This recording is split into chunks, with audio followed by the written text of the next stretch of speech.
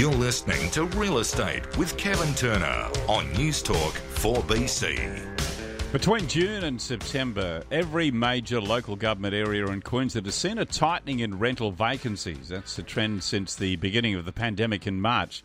The Real Estate Institute of Queensland says that around 70% of the state's rental market currently faces extremely tight conditions.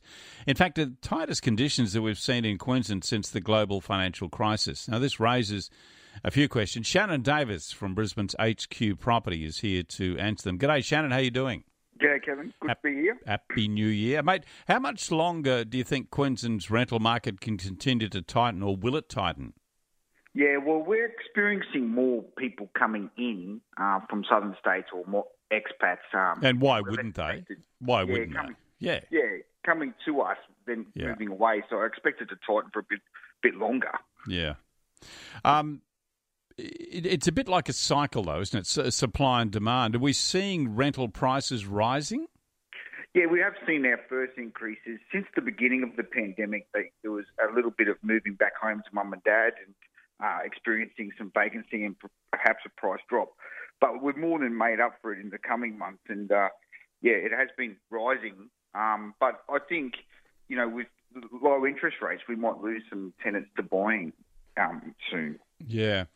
Mate, if rents get too high, tenants are going to see the option to buy as more favourable. Where do you think they're likely to buy?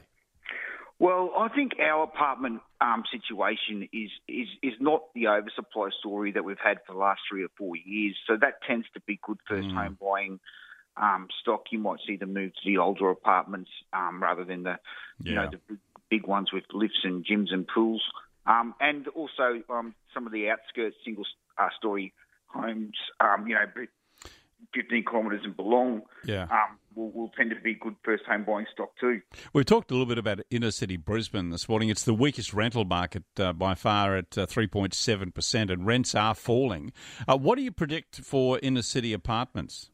Well, I think that was greatly affected by that Airbnb effect, where short-term accommodation was really not needed for a while there. Yeah. And people are looking for more space, and that's affected CBD. But I see it as temporary. It's not. It'll come back. It'll change back. Yeah.